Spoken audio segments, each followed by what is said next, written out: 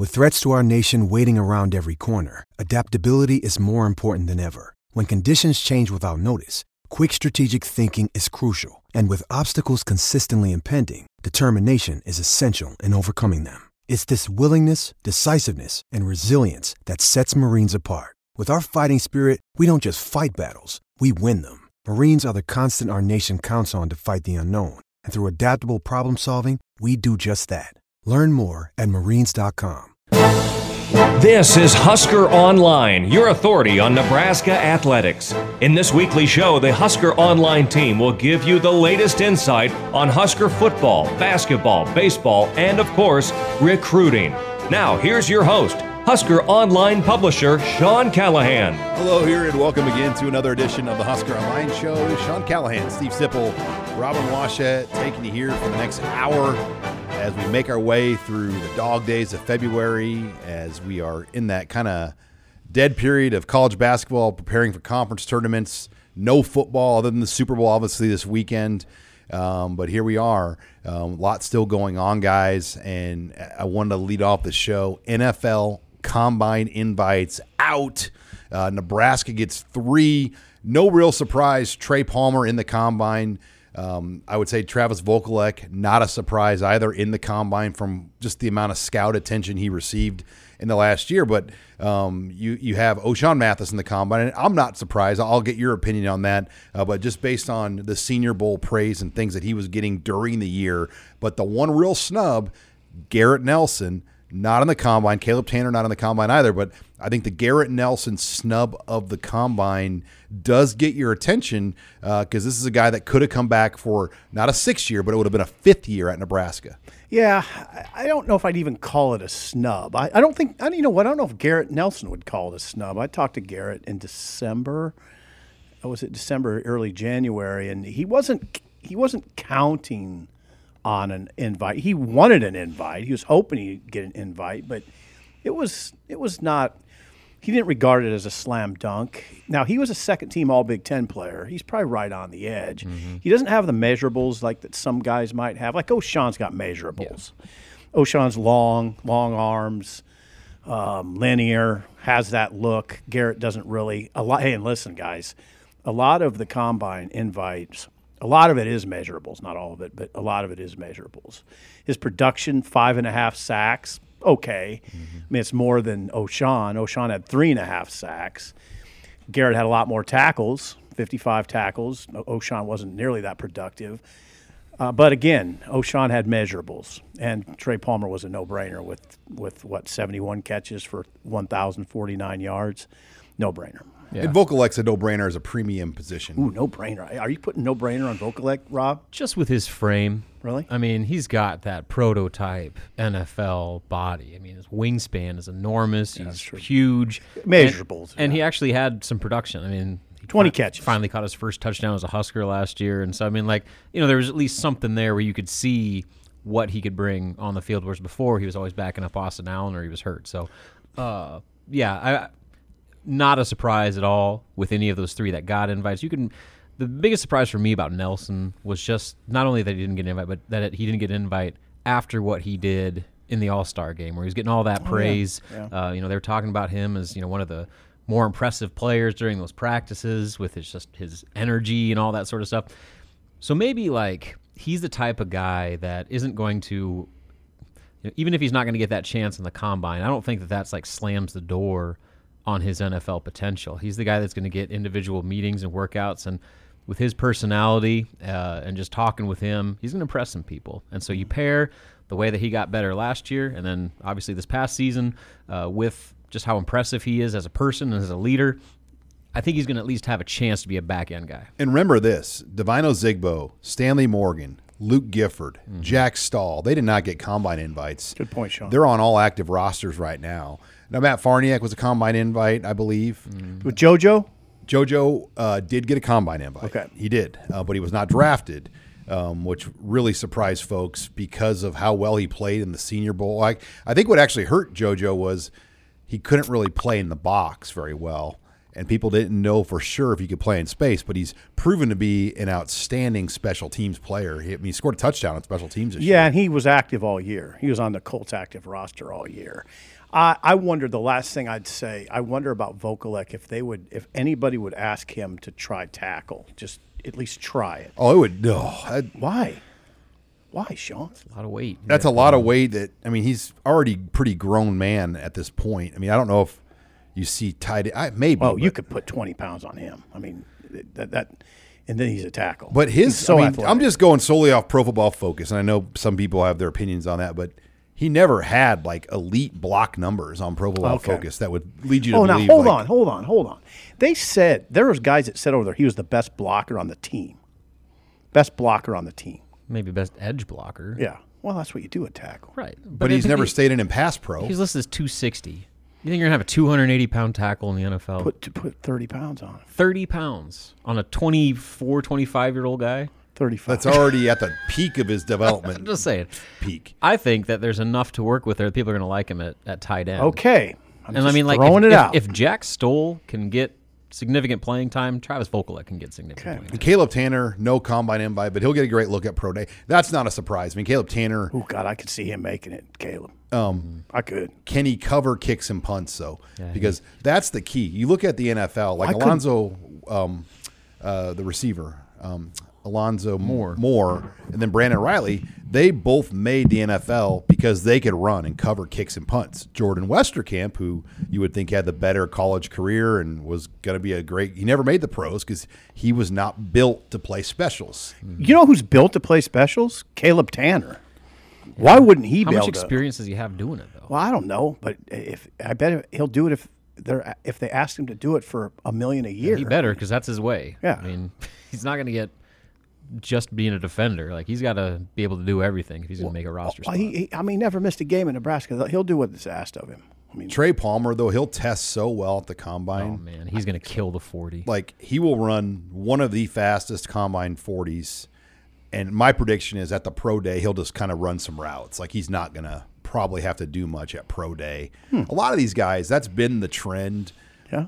Generally the combine is all you need because let's face it, pro day times are always better than the combine times. The combine's what matters because you're in the same place with all the guys on the same timing method on the same surface where pro days can vary. In fact, Nebraska at least they had it before, run their own official watch. Every scout runs their own watch, and then we'd go to Kenny Wilhite and get kind of the consensus time based on all the scout times. There was never a true time Nebraska would share from those pro days.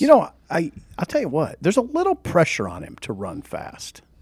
That's his thing. 4.3s for sure, but could he hit high 4.2s? That's what I'm intrigued. I think he will for sure run 4.3s. If he doesn't run 4.3s, I will be shocked. Well, there's there's a little heat on him. That's his forte. That's his He's thing. a national level sprinter type guy.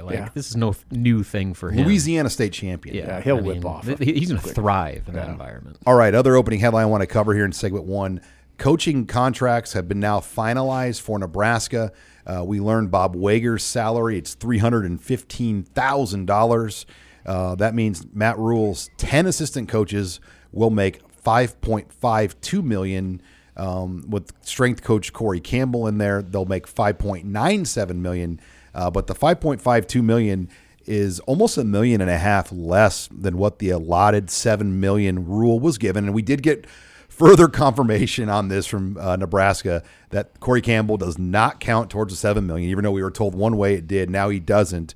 So Rule had a lot of additional money to play with. It tells me they're going to use a lot of that money on the other side of the staff, whether it's Dr. Susan Elza, Sean Patton, the support staff people. But what do you guys think of the final salary numbers? Reflective of a young staff. This is what it is. Especially those guys at the bottom, Garrett McGuire at 285, and Garrett McGuire not much experience at all. Rob Dvorak not much experience at all. EJ Barthel's got some experience, but those guys, Rule has made it clear that he likes the idea of having a young, hungry staff. You don't have to pay those guys a lot of money, some of those guys, right? It's almost like a military. You have the generals, the two coordinators. You have kind of like the lieutenants, the next line of coaches, then kind of like the foot soldiers. And, right. and those younger coaches, they're the foot soldiers going into like 15 high schools a day, doing exactly what they're told. You hire older veteran coaches. We've had this discussion before. A guy that's 57 years old that's coached for 30 years, and you tell him to go into 15 schools. Yeah. How's Mark Whipple going to handle that? Just for an example, like that type of coach. Foley, though, will handle it. Well, yeah, because he's 55. Foley understands and is in lockstep with Rule, probably as much as anybody on that staff. So that makes sense. And my takeaway too is I'm glad that they're spreading that pool of money, that significant pool of money, and beyond just the full-time staff, that they're finding new creative ways. Isn't it this already like one of the largest staffs, not just obviously coaching staffs, but like football staffs in the Big Ten? Yes, it is one of the bigger they're ones. counting like It's bigger than Ohio State. I did a head count, and there's like 50 right now.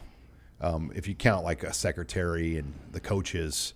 Yeah, that's informative. I mean, people do ask you sometimes, how big is that staff over there? Matt Rule, the head coach, essentially oversees a staff of 50 people. And he brought in Matt Rule. Think about this. He made 40 of his own hires since taking over, and then he added 31 additional players. He kept 8 that were committed. Okay. So there's 39 total. So he made 31 player additions and 40 hires in 2 months. 71 new faces at Memorial Stadium. That he brought in himself. It's pretty big. That's a big number. It is. It's a big number. That's a lot for us to try to get to know. Well, it's not just replacing people too; they're bringing in new positions, and so they're bolstering that entire staff from head coach down to secretary as much as you could expect. Nutritionists, strength staff. Yeah. The key people that have stayed, as we've hit on before, Donovan Raiola as the O-line coach, Ron Brown, who has a new title with player outreach. He's no longer listed as an analyst. Those are the key people besides a couple of the recruiting people like Vince Ginta and Ryan Callahan. Those are big names. Those are big names. Big names. Even from the medical side, we've seen Dr. Lonnie Albers move on, trainer Mark Meyer move on from the program. So even from that side, there's been shakeup. A side that you normally wouldn't see maybe in the headlines, but they've gone from nutrition to strength to medical. On some of the changes they've made in the program. God, now that we're talking about this is we're talking about massive change. And it's surprising, but it shouldn't necessarily be, just because this is kind of what Matt Rule does. Nebraska fans have been wanting a CEO. This is a definition of a guy that's literally putting his fingerprints on every level of this program, from top to the very bottom. And I guess that just the magnitude of it kind of takes you back a little bit, but it shouldn't be a total stunner that Matt Rule is going to this extent. Sean, is it mostly reminiscent of Bill Callahan? Yeah, because he brought in a lot of his own people too. But remember, they didn't have near the support staffs back then. No, but just the CEO element of it. No doubt. And I think what's different about Matt Rule is he's not afraid to – he's organized enough and detailed enough to bring in all his own people. Where I feel like Frost, he's like, I'm just taking everybody with me. And Mike Riley, I feel like they get kind of guilted to keep some people that they're really not even sure about, that they just, and they keep them around. Rule's like, I'm not doing that. Like, I've done that. I've tried to do that at Carolina, and it went terrible for me. And he told that to some of the coaches. He's like, hey, I know you're a good coach, or I know you're good at your job here in this program, but I got to get my own people here. So he's been pretty honest about that. Where we've never seen a complete, almost clean out like this in a long time. Yeah, I'm going to ask you a question. I should know, you guys. Did Callahan call his own plays? Yes. Norvell wasn't calling those plays? He was on the headset with Bill Callahan. Right? Is that how you remember, Rob? I remember Bill with a play sheet. Yeah. A huge play sheet. Yeah. And where things did kind of go bad in the 06 Cotton Bowl. Where here comes the incredible memory. They were struggling. Nebraska came out. I interviewed Will Muschamp after the game in Dallas. Yeah. And he said nobody had come at me the way Callahan did on those first scripted drives, just sliced them up. And he goes, I adjusted, though, from man to zone. We hadn't shown zone all year. They didn't have an answer for it. You know why? Because Zach's arm strength wasn't great. To get through the windows. He had to get through those zone windows, And he's good on that man-to-man. It's a different game. And that was an elite Auburn defense in Dallas that day. And they so then after the game was over, what I had heard was Callahan and Norvell were at odds on how to go out of the zone. Really? And Callahan shut off the headset on Norvell during the game. and just kind of took over. And that was Jay's last game at Nebraska. I would expect it to be. When you get shut off the headset during a bowl game, that's your sign. It was a 17-14 game. That's your sign. Close game. And Nebraska was up 14-3. Yeah, that's right. I don't ask me how I remember these things. I don't know some of like my cousins' names, but I remember these things. That was beautiful, Sean. Yeah. But you remember the important stuff. That's what matters. Family first, Sean. Detail the 06 Cotton Bowl from the media gifts to the game, but I've got like 50 or 60 cousins, and I might not know all their names. Shows up to family Christmas and says, "Hey, what's up, man?" But he can remember exactly what happened on a 3rd and 11 in the 2006. And my wife's Bowl. the teacher, so she's really good at remembering all like children's names. Yeah. And I'm like, "What's her name? What's his name?" And she'll like, "That's so and so." All right, when we come back, we're going to continue opening headlines.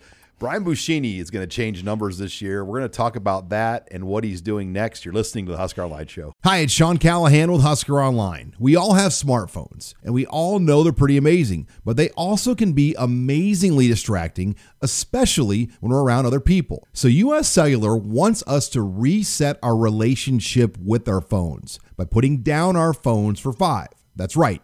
A company that sells phones wants us to put down our phones and see what we find. Learn more at uscellular.com/built-for-us.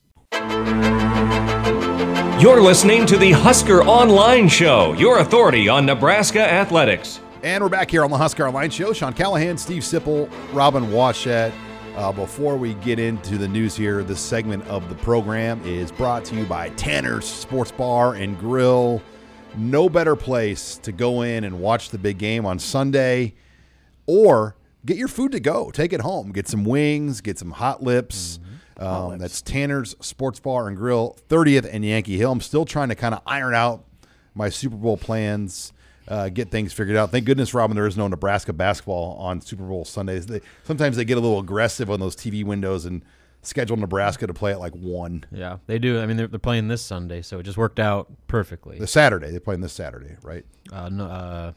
Saturday. That was this past Sunday. Yeah. You're right. So it's past Sunday, and then it was skipped. So we dodged a bullet. That was the first thing I always look at when those schedule releases come out is when's the Super Bowl and is Nebraska playing that day? Because they've done that before. Makes for a. I hope you get your plans ironed out there, Sean. I'll get it all figured out. Well, Tanner Sports Bar and Grill, 30th and Yankee Hill Road. Let's get into Dylan Raiola now. Yes. Obviously, we could basically do a Dylan Raiola segment every week on this show if we wanted to, but he announced to The Athletic, Mitch Sherman, our colleague and friend, was out in Arizona, did a great rundown and feature on Dylan Raiola and Dominic Raiola, and they confirmed to Mitch that they're coming to Nebraska on March 25th.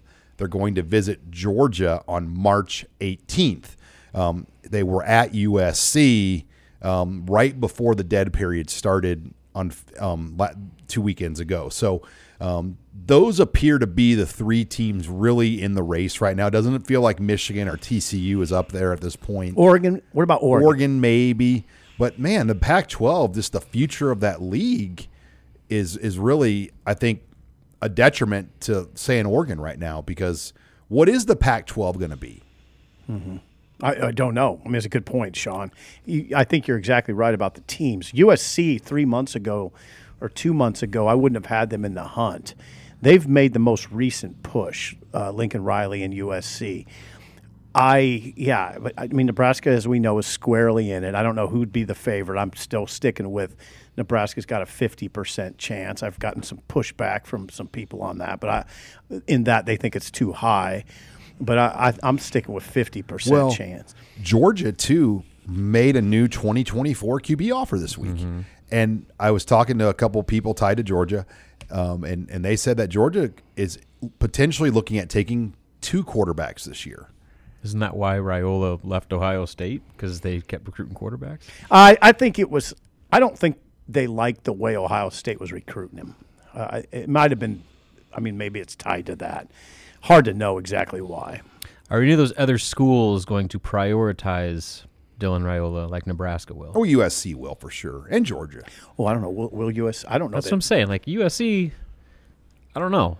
He's the number 1 overall player in the I country. get it, but they have Lincoln Riley, who basically just give him a quarterback, they're going to win the Heisman. So it's like, I don't know. I'm just. It's just I a get where question. Rob's Just a coming question I'm from. throwing out I'd there. have to look at what else. Whereas he's a legacy guy here, and like he's all fans are talking about. Like, I don't know. I just don't know if like the love he's going to get from Nebraska doubt. compares to anywhere else he's considering. Yeah, to anywhere else in the world. Yeah, really, seriously. I mean, somebody asked on the thread, what would the reaction be if he committed? And I found a GIF of like the Super Bowl parade in St. Louis. Right.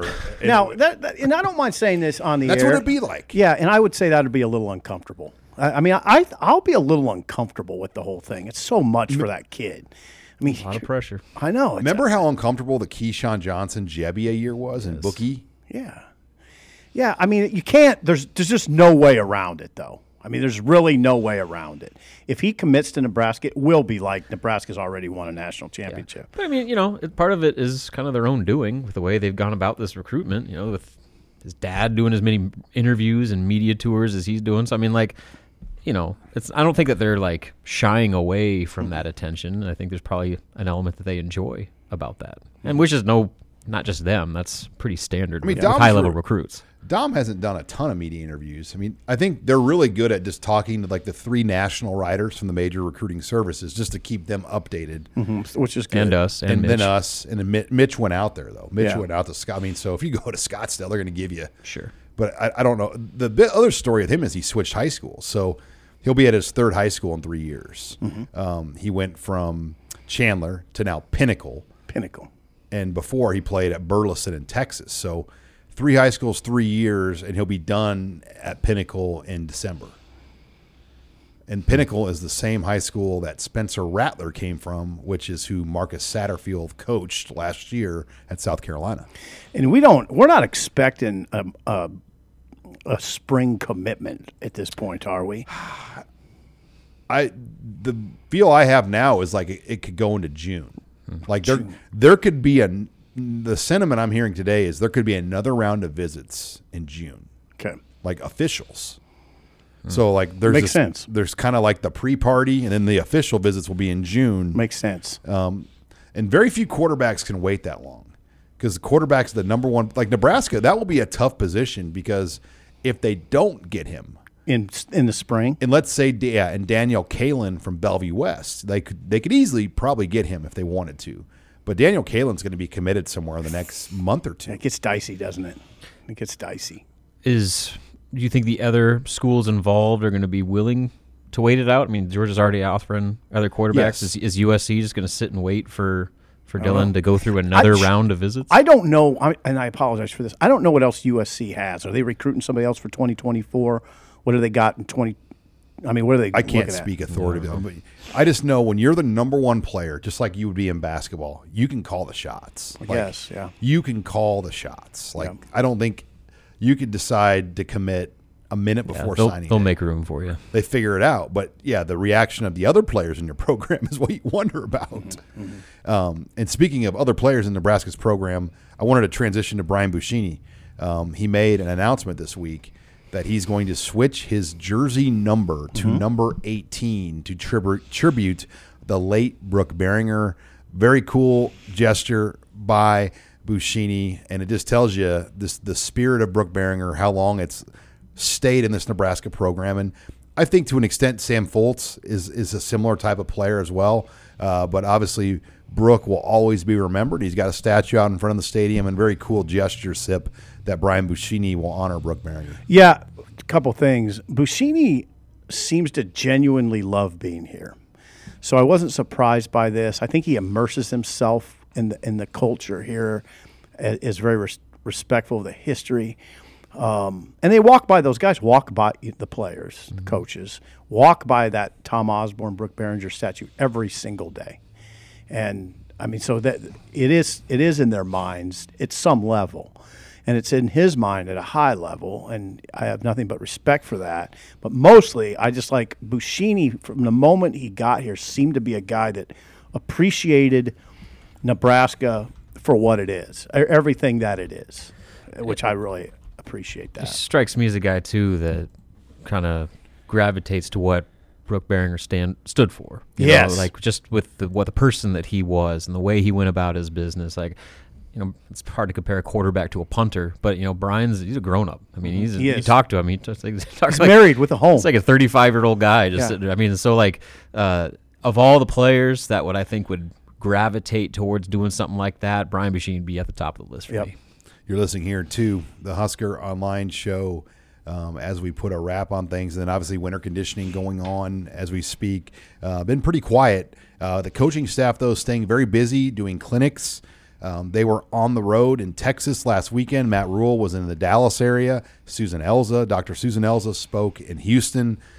This week, the staff will speak in Omaha to the Omaha Metros Coaches Association, including head coach Matt Rule. So they're really, you can't have recruits on campus right now. You can't go see recruits off campus, but they're going out and still making an impact, I think, in the best ways they can. Yeah, it's good. I mean, that's get the brand out there, keep it out there. And that's what Matt Rule's all about. He's really about that. He likes getting around. He embraces that part of the job. That's what he said at his press conference. He's like, there's no time for days off. Like, we are at a full sprint, and I'm going to go to every single state, every single recruit, every single event, meet with any possible coach to continue to build the brand of Nebraska football, establish connections on the recruiting trail and all that. So there's no time to sit back and kick your feet up, and this is another example of that. All right, when we come back, we'll talk Nebraska basketball. The Huskers got a much-needed big win on Sunday over Penn State. We'll get Robin's thoughts on that, and then this weekend's matchup at home. You're listening to the Husker Online Show.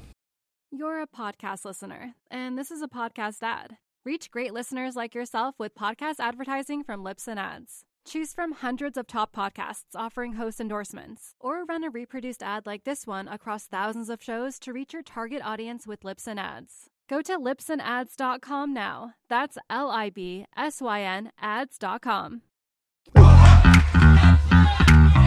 You're listening to the Husker Online Show, your authority on Nebraska athletics. And we're back here on the Husker Online Show. Sean Callahan, Robin Washett, Steve Sipple, talking Nebraska basketball. Over the weekend, the Huskers got a big, much-needed home win against a very quality Penn State team, 72-63. Keisei Tokonama had 30 points in that win for the Huskers. We're taping this on Wednesday before the Michigan game, so we really can't get into the Michigan game unless Robin is got like a crystal ball to see the future. But over the weekend, Robin, another winnable home game here at PBA, a coveted Saturday afternoon, 3 p.m., Phillips 66, Big 8 special. Mm-hmm.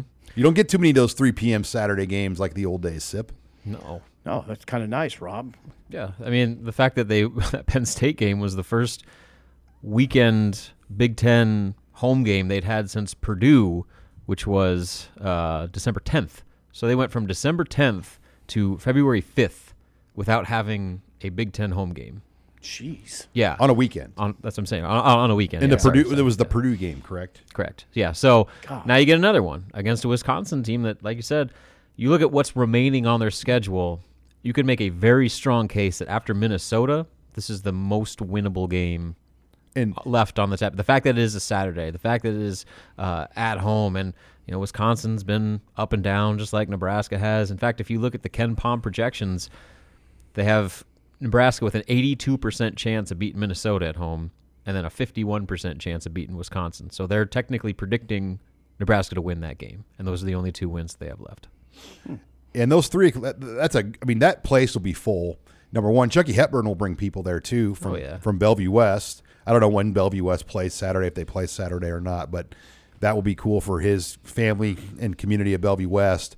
But for people that come in from Kearney and Grand Island and around the state, Beatrice, wherever, that's a great time to get people to the arena, have lunch, go to the game. So I'm excited just for a great Saturday afternoon down here. Well, you see just how much of a difference that makes. I mean, the Penn State, the crowd was a huge part in them winning that game. The Purdue game, which they almost won here, like a weekend game, especially on a Saturday at PBA, that's a huge X factor for Nebraska, and they just don't get enough of them. Yeah. And so this is an opportunity. Again, we don't know what's going to happen at Michigan here, but there could be some momentum rolling into that game. And man, Nebraska fans are just so desperate for something to cling to and some positivity. If they can get something rolling into Saturday with that home game, that is certainly a winnable game for Nebraska. That, I mean, they've already surpassed any win total Fred Hoiberg has had since he's been here, and now everything else is icing on the cake, and the march to 500 continues. Yeah, well, that would be interesting if they could do that.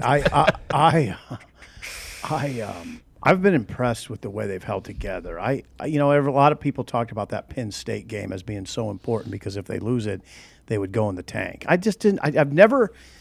Correct me if I'm wrong here, but I haven't seen evidence of this team going in a tank. No, I mean, even the games they're losing, right? Like they're the ones that get away from him at the end. Like Illinois, it was a tie game on the road at Illinois with 10 minutes left, and then they just kind of unraveled on them. Maryland, I mean, Sam Hoiberg comes off and has the game of his life, and they lose that game by 19. They lost by 19, but it was much closer than what the final. So, like, if you look at the final score, you're like, oh man, they're completely falling apart. They're not. No, I don't see it. I don't see That's them. a testament to this group Yeah, and the leadership that they have within them. The Derek Walker, Sam Griesel, and even Vandemel and Gary. They say too. Yeah, I'm talking about like the vocal leaders, the ones that are like taking control in the huddle, in the locker room, and making guys bring it day to day. Like, I think that's a real example of the different culture this particular group has compared to previous ones. I mean, how many times when you go to a game and it's not the fact that you expect them to lose, you expect them to get housed. And while, again, some of these have been lopsided scores, if you watch the game, they're not quitting. This Nebraska group is not quitting. They're continuing to fight, and they're severely undermanned in some cases, especially against the higher-ranked teams in the conference. But the effort is there, and I think there's something to be said for that, especially considering all the adversity that has hit this season. It does come to mind, though, and you have to give voice to this, I think, is that team last year finished strong. It did. Yeah, when it didn't matter. Yeah, I know, but they did. They went to Wisconsin, beat a ranked team. They did. Beat Ohio State late. And they actually played well in the Big Ten. Not real well in the Big Ten tournament, but they had a great chance to win that game. Yeah, they won their last 3 in the regular season. They destroyed Penn State on the road on their senior night. Okay. And then they went to Ohio State, beat them by 8. And then they edged Wisconsin, all 3 straight road games. And then they go and lose to Northwestern by 2. And that was a game they were dominating the first half. Right. They were up big. And they had a halftime. chance to win it in the end. But again, that was when they were already 7-21. So it's like the season was what it was. Really, all they were playing for was Bryce to try and win Freshman of the Year. So this is a little bit different in the sense that technically there's still a chance for something. If you want to talk about like postseason, I'm talking about NCAA tournament, like NIT or even anything lower than that. That is still, in theory, on the table. With the way that this season, when you have, 4 of your final 5 at home, you got Wisconsin, you got Minnesota, games that they're right now currently projected to win. They're a 2-point underdog against Michigan State, 4-point underdog against Maryland. So, I mean, like, it's within the realm of possibility that this thing could end on the highest note a season has ended under Fred Hoiberg, when games still actually matter in the context of the season. And that's something we said for that. Now, I'm telling you, guys, there are some people that are listening to this that are saying, oh, God, you guys are really gushing praise on a team for playing. They were picked last in the league. I get that a lot. No, Sean, what I was going to say before you interrupted is that some people will, will say you're praising them just for playing hard. I mean, that's what it's come to. Just play hard, and the local media will be happy. Yeah. I mean, it should be a given, right? That they play hard, but it hasn't been. True. And so, if you want to look for signs of progress, that's you cannot deny that this group has brought those types of things far more than any other Fred Hoiberg team here. So, when you're picked 14th, though, in a 14-team league, what is a realistic context of what a successful season is? That is the debate that all of us will have. That is it. Yeah. What is it? And then the issue is you're being picked 14th in playing year 4. Much better than what you're projected. That's my and they are playing better than what they were projected. They are. Minnesota's clearly the worst team. Yeah, Minnesota's bad. Ohio State's having a horrible year. Yeah, they fell apart. Teams like 9 through 13, it's a sheet of paper that separates those. Is it teams. though? In Minnesota? No, Minnesota's bad. No, 14. They're 14. Oh, so I'm okay. saying teams like 9 9 through through 13. Yeah. I feel like Nebraska is kind of right there. Nebraska's currently going into Michigan. They're a game out of being in 10th place. Okay. To get out of that. So that means that's avoiding the play-in game, the Tuesday game. Yeah. Wednesday night game, which that's the worst possible setting because you're in these like big NBA arenas, like so they'll be at the United Center. No, it's in Minneapolis. No, that's the women's in Minneapolis. They're in Minneapolis next year. Oh, the men are not in Minneapolis. Yeah, so they're in Chicago this year, Minneapolis next year. Either way, you're playing these big NBA arenas. And there's nobody there. Like you get a handful of people from Nebraska, a handful of people from Minnesota, and it's just this empty, cavernous arena. There's hardly any other like media there, so like no buzz at all. And so to avoid playing in that, just from a morale standpoint, to get some, electricity a little bit. That would be progress. That would be progress. Robin, you're the veteran of the Wednesday night game. Oh yeah, I've covered a lot of those.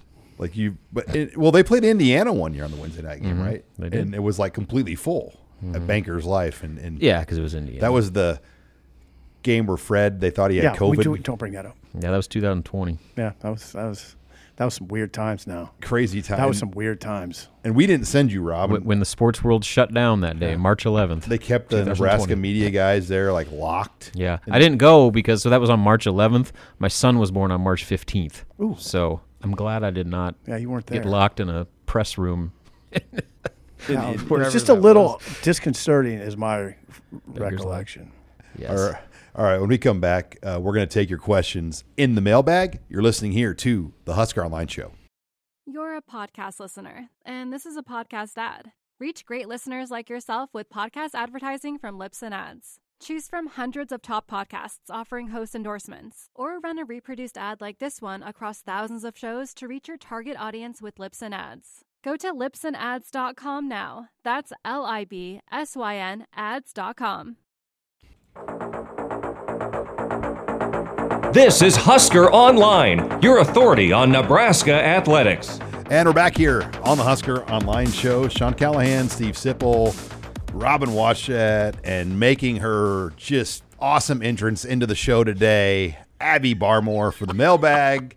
Bring it. What do you got today, Abby, in the mailbag? Man. Okay. What an entrance. They're always great, aren't they? Okay, our first one. Assuming Nebraska doesn't get another defensive lineman and goes into fall camp with what they have, who starts? Good question. I think you got to start with Ty Robinson, Stephon Wynn, Nash Hutmacher. And I know there's a question about Blaise Gunnerson. Does he project down there, or is he going to be out in the space? And that's a great question because we don't know how this is all going to look. But if I was just going to pick three, I would go Ty, Nash, and Stephon Wynn probably. Okay, and Raquan Buckley in that. Elijah Judy. I would put Elijah Judy ahead of Raquan Buckley. Yeah, I would too.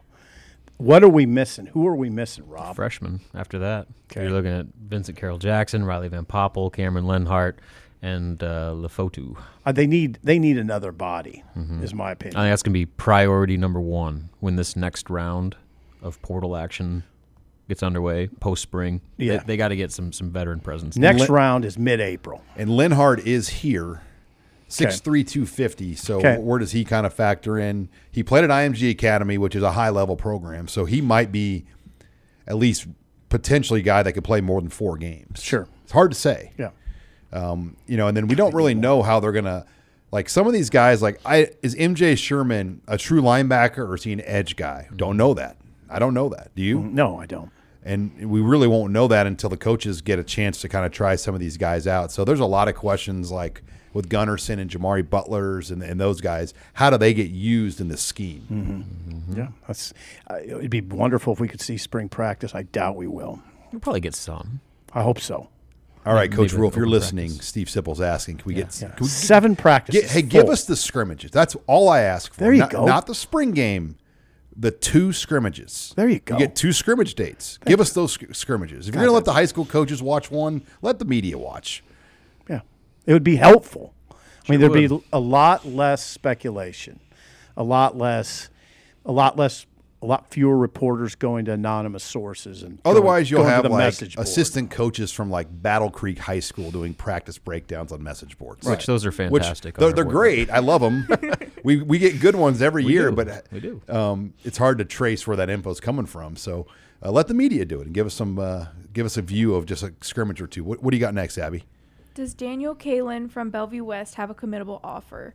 And what happens if, we know that Dylan Raiola is the number 1 quarterback on the 2024 list for Nebraska. But what happens if he wants to commit? Right now, Daniel Kaelin would not be able to commit to Nebraska because of the Raiola situation. So you hate to use this analogy, but he's kind of like your backup prom date. It's like you're kind of holding out. It's cold. Because you've got the hottest girl in school ready to go with you, but you don't know. Right. She's checking out you. Yeah. Yeah, I guess you go ahead. Just stop with the Sipple, analogy. the quarterback. She's checking out. We got it, She's Sean. got 3 options. Yeah. And you're kind of waiting. But you've got another really, really good-looking girl that will go with you. Right. You're going that's full Daniel go into Kaelin. this, aren't you? Still going with it. No, you're right, Sean. And that is It's a cruel analogy, but it's a real. That's kind of how it is. Like he's there, and they know he's there. But Kaelin's got Colorado. Okay. He's got Michigan State. He's got Virginia. He's got 15 Power 5 offers. nice. He's not in a bad position. He's a borderline high 3-star quarterback. Okay. Raiola's a 5-star. Big difference. You got any sense like what his timetable is? Like, is he going to be a guy? Kaelin? Yeah. Like how long does Nebraska have to let that play out while they wait for Raiola to figure out his situation? So I've been with Daniel twice this month now, and Abby was with him too as well on Sunday. And from my read and talking to his coach, Mike Huffman, they have advised him, if you see something that you like in March, you got to commit because the spots go, they fill quick. You can't sit around and dance and wait. This is going to get interesting. If you go to Colorado and like it and they offer it to you, you got to take it. If you go to Miami, he's got Miami, he's got Virginia, North Carolina, Minnesota, Michigan State, Missouri. He's got a really good group of Power 5s. He doesn't have the Ohio State, the Alabama, like those, but I would say like the middle tier Power 5. He's got a lot of them right now. Question. So you're a Nebraska coach, Matt Rule, Marcus Satterfield. You got to get a handle on where this is all going. You can't really get left out, can you? Or can you? And you get left without Kaelin and without Raiola and be okay. They got a bunch of guys. The portal. They got 6 the scholars. Portal they got really. yeah. You can get Jeff Sims in the portal. You can always find a guy. Buffer zone.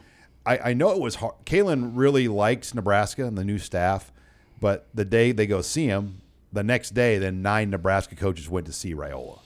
And that was hard. If you're a kid, 17-year-old kid, 16-year-old kid, and you think like, man, they really want me. And then the next day, like 9 coaches went to go see Raiola. Although he's smart enough to understand number 1 player in the country. Correct. Yeah, those kids are pretty savvy.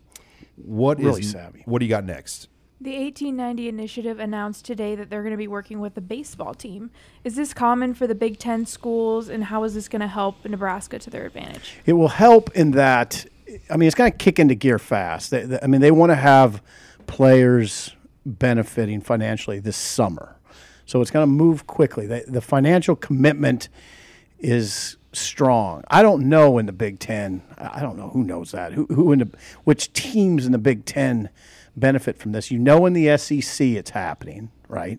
I don't know about the Big Ten. The thing about baseball, like if you even just had a pool of $250,000 for NIL, that would go a long way. Where in football, that's kind of like chicken scratch. That's like just your not even the appetizer at the restaurant. It's maybe the you're water. right. $250,000 would go a long way. And you're going to see 1890 branch too. You're going to see some other sports heavily involved. Women's basketball, bowling. I think there's a deal in place for the bowling team. The wrestling or no team. wrestling? I've never heard that. I haven't heard that. Yeah, it's in basketball continues, Robin, to have their own collective operated by Ralph Kastner, and they kind of do their own thing. They do their own thing. And it's a different. They do their own thing, but they do work with 1890 to a certain degree. There is some collaboration. There's help. But the bottom line is the men's basketball team has its own separate collective. The women's team, what I'm hearing, will be working with 1890 quickly. In the coming months. But when you compare it to Creighton for basketball, it's not even close. No. Like Creighton's basketball collective, it's not. Really? It's not. Every player gets even the walk-ons get like $25,000. Yeah. And They get the option of a car, an apartment, and they can have it taken off. I've heard a lot of Baylor Shireman's NIL payment from Creighton was hundreds of thousands of dollars. It was substantially more than what Nebraska was able to offer. I don't know the specifics on numbers, so I'm not going to say them, but it was substantial. Hundreds of to where, thousands. like, if you are comparing the offers yourself, like, it's not even a question. Wow. Like, if you're just looking at the deals overall. But, I don't know. Like, I wonder what the future of that with Nebraska's basketball's NIL collective situation, if maybe they eventually move towards joining the two or one of the two, bigger entities as opposed to having kind of their little offshot I don't know. situation. Yeah, and a lot of it, do the Peds want to be involved with basketball and football both? There's other elements there that we don't know. Is it too much? Is it different groups of boosters? There's a lot of – I don't know, but I'll tell you something. Rob, you mentioned Shireman like that. You just cannot afford to have your NIL operation, if that was the case, be the impetus to losing a player like that. You better be fortified in your NFL operation to put yourself in position to get that player. You keep losing those players, you keep finishing in the bottom half of the Big Ten. That's the way it works. You just go this past offseason with the high-level transfer guys they were going after. You can't compete with Kentucky. You can't compete with Creighton right now with guys that they lost players to. And then obviously the Keontae Johnson situation was different, but like you look at Antonio Reeves at Kentucky, Baylor Shireman at Creighton, or Johnson at Kansas State. You put any one of those guys on this team right now, difference maker. It makes the team different. It puts them into a different category amongst the rest of the Big Ten. Boy, that's a reality. That is some college right now. basketball. Nebraska cannot compete. That is college sports reality now. It really is. Yeah, and that probably is what separates the basketball schools from the wannabes. Like in Nebraska, I don't want to say it's a wannabe, but they're not a basketball school. And I'm not acting like they're just like working with pennies right now, but like when you want to compare it to basketball schools, Nebraska's got a long way to go. The Creighton within the Big East might have the best or some of the best NIL, and the Big East is a great basketball league. Mm-hmm. Yeah. That's Omaha. They're Omaha's team. They got a law school, a medical school, dentist school. They got a lot of boosters. Got to wonder if There's a lot of. I was supposed to say what is. There's a lot of money in Omaha. Yeah. Would Nebraska be better served to have more of a presence in Omaha? Nebraska basketball. Yes, that's the answer. Like playing a game there, playing more neutral site games. Doing certain events up in Omaha, like just having a bigger presence to where it's not just Creighton owns Omaha. Nebraska has to work with everything else. All right, time for two more. We got to go quick on this one, though. What do you got, Abby? Okay, which Husker football player from the 2022 season was your biggest surprise? I said Malcolm Hartstug earlier this week. I wasn't really expecting him to even play, let alone start, let alone be an effective player. And guys, Casey Thompson and Trey Palmer, I knew they'd make an impact, but I think they made more impact than I expected they were going to. Yeah. Colton Feast was for me. Obviously Hartzog's the perfect answer, but I knew he was going to play. For him to be a starter and basically lock down a spot by the end of the year to where he was one of their better defensive linemen, just how good he was surprising to me. The only reason I don't say Colton is because Chenander told me he's good in the spring. But when you compare him to Wynn came in here, big Alabama guy, and Drew, Devin Drew, it just seemed like he was in that next level. You know what? I know we got to move quickly, but Hartzog is the obvious answer. The next one to me is obvious too. It's Palmer. I did not think Palmer would put up 71 catches for 1,049 yards. People kind of debated me last spring when I said he's the clear-cut number one receiver. Well, now, again, he could be clear-cut, but still putting up those numbers. Those numbers are way bigger than Samori Toure. And he was burning. The best season a receiver at Nebraska's ever had. Right. I did not see that. He was burning good defenses. Yeah. Look at Iowa's defense. Yeah. He made them look like they were playing in sand. They didn't have Cooper DeJean. All right, David. David. I'm just kidding. Our former. We're running long, so we got. All right, what do you got? What do you got to close us out with, Abby? Okay, what are your Super Bowl predictions? Who you got? Love Philly. Come on now. Chiefs. Love Philly. Ugh. Boo. Yeah. Love Philly. I can't. I don't know. It's like back in 2018 when it was Patriots, Eagles. There's no winners. America loses either way. But I'll go Chiefs just because I hate the Eagles. Hate the Eagles. The Chiefs still kind of have taken on this they're the new vibe. Patriots. People don't they don't like the Chiefs, and I don't get it. So it happens when you're good for that long. The matchup that really is interesting to me is the pass rushes on both sides. I mean, Philly has a ferocious pass rush. Chiefs aren't that far behind. Chris Jones, now the matchup I really watch, Chris Jones versus Lane Johnson. Chris Jones is, I mean, that's as good a pass rusher as you see in the NFL. And the Chiefs move him all around. When he's matched on Lane Johnson's had groin problems, had an adductor injury, groin injury. He's still a little bit, I mean, I've read his comments this week. He's still like a little bit unsure. You know, I'll tell you what, you can't be unsure with Chris Jones coming at you.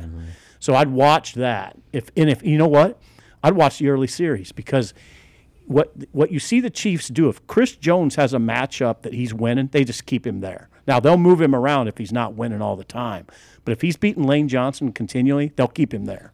And what about Mahomes? Will he be able to scamper for those 6-7 yard runs? No, I'm not talking like 30-yard runs, but those like 3rd and 7 type runs he gets, it's huge. Yeah, high ankle. I don't know what. I doubt it'll be 100%. Yeah. What makes him so good is his ability to improv and run around in the pocket. It's not just the scrambles. It's moving around in the pocket, buying time, letting Travis Kelce just find the hole in the zone, and boom, there's a 30-yard For completion. sure, Rob. I agree with you, except I thought that last game when against the Bengals, when he was a little restricted, I like the kind of the controlled Mahomes, where he doesn't.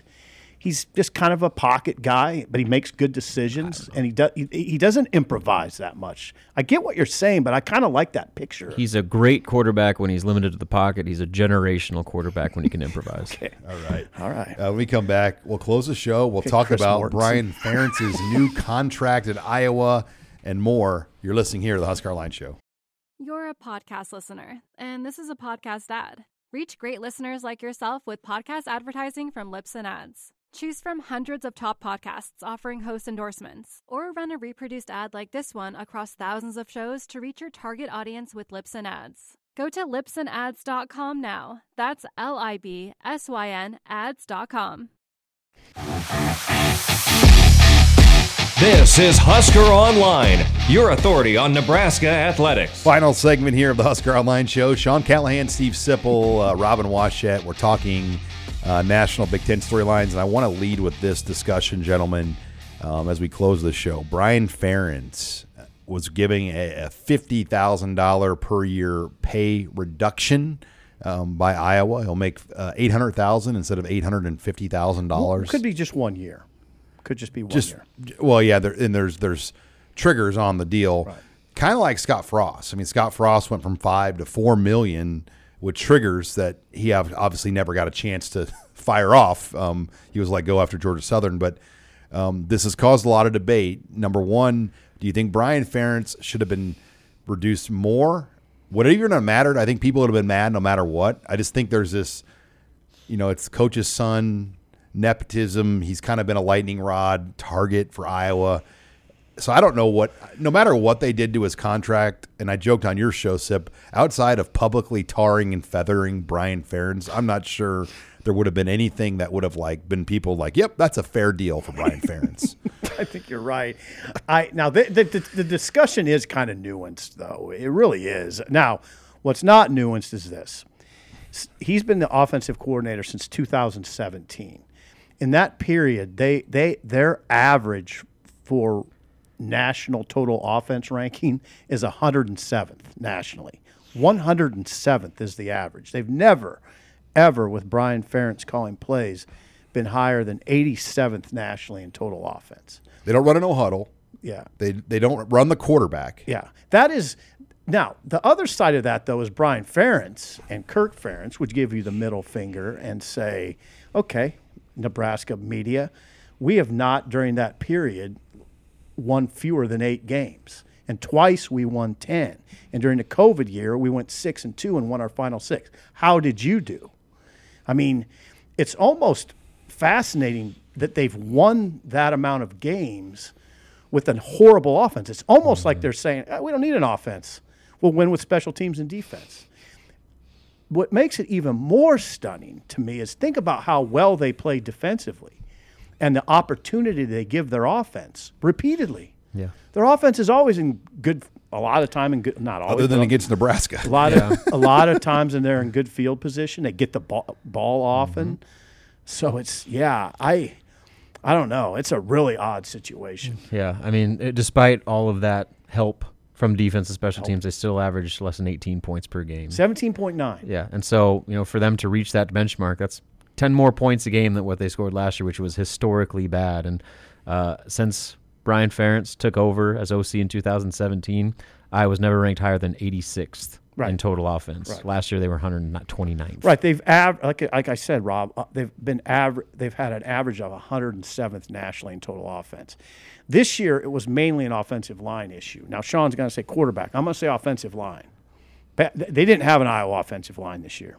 Well, and Petrus for 3 years, I think the data size is pretty good that he wasn't a great Iowa quarterback. No, he's not. You look You're at right. the he's not. other two guys they had before him.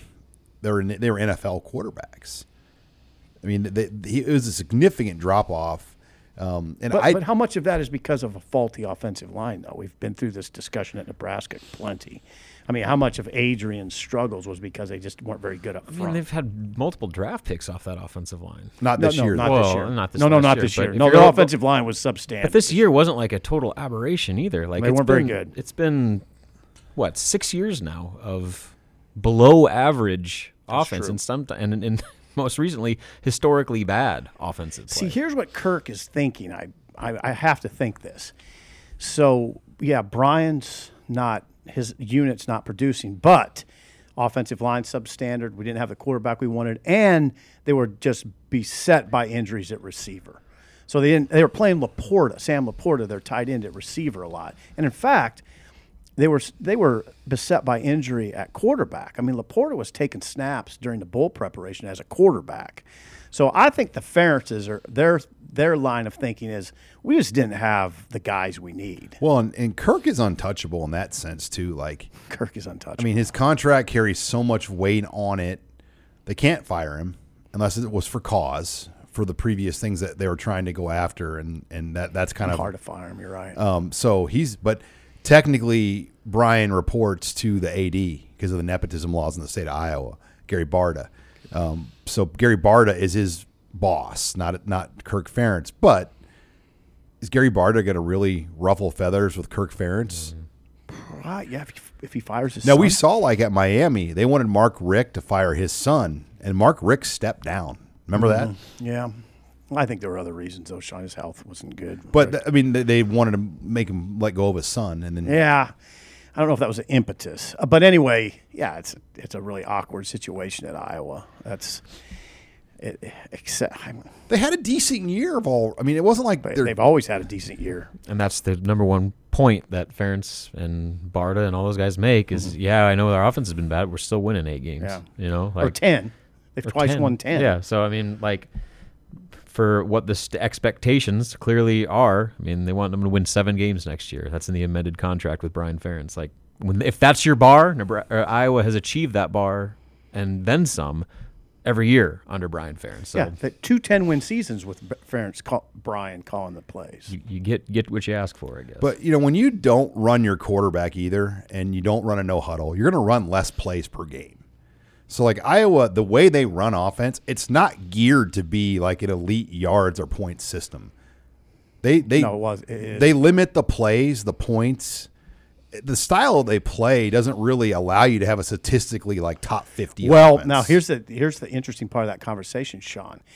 If you watch the game against Nebraska, they didn't play Iowa style. They were doing whatever it took to move the ball in that game. They threw out the Iowa style. Because they weren't running. Think about it. They weren't running just zone left, zone right, play action. They were doing whatever they could. They're throwing screens to the tight end. I mean, they just kind of went to doing whatever they possibly could to move the ball. It wasn't Iowa.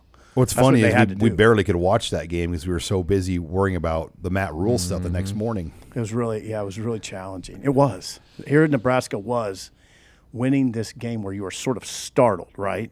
And you couldn't – I wanted to pay close attention to it, but it was kind of challenging. It's like you couldn't even get into the game because of knowing what the next morning was going to bring. And it did. The next morning delivered everything and more. I mean, and we drove through the night, and it was a freaking grind to drive through western Iowa at 2 in the morning to get back for Matt Rule to be on TV and everything that happened the next morning. But Trey Palmer declared, And then 2 days later, the Mickey Joseph situation happened. I mean, you just go back to that period in time. What a time. From the Iowa City. Yeah, you were a trooper, too. You were driving, you were singing Nicki Minaj song. Whatever it takes, baby. Hey, and we had that great pizza. The pizza was fabulous. You're right. It was fabulous. Western Iowa, though, late at night, it gets pretty hairy. Nicki Minaj. Nicki Minaj. All right. Well, yeah, Minaj. Sorry. Gentlemen, go Chiefs. Sipple's cheering for the Eagles. Robin's got the Chiefs. I'm gonna have my Rob Lowe NFL hat on. I just hope everybody has a good time. You're Rob Lowe. What is that? Just like the picture shield. of him with a game where he's just wearing an NFL hat at an NFL game. Just rooting for a good time. All right. Well, rooting for my prop bets. That's what I'm going to be rooting for. Rob will have full coverage of Nebraska basketball this weekend, and we're a week away from Nebraska baseball opening the season. So make sure you check out HuskerOnline.com. We will keep you up to date with all of the latest. Thanks again for joining us this week on Husker Online, your authority on Nebraska athletics.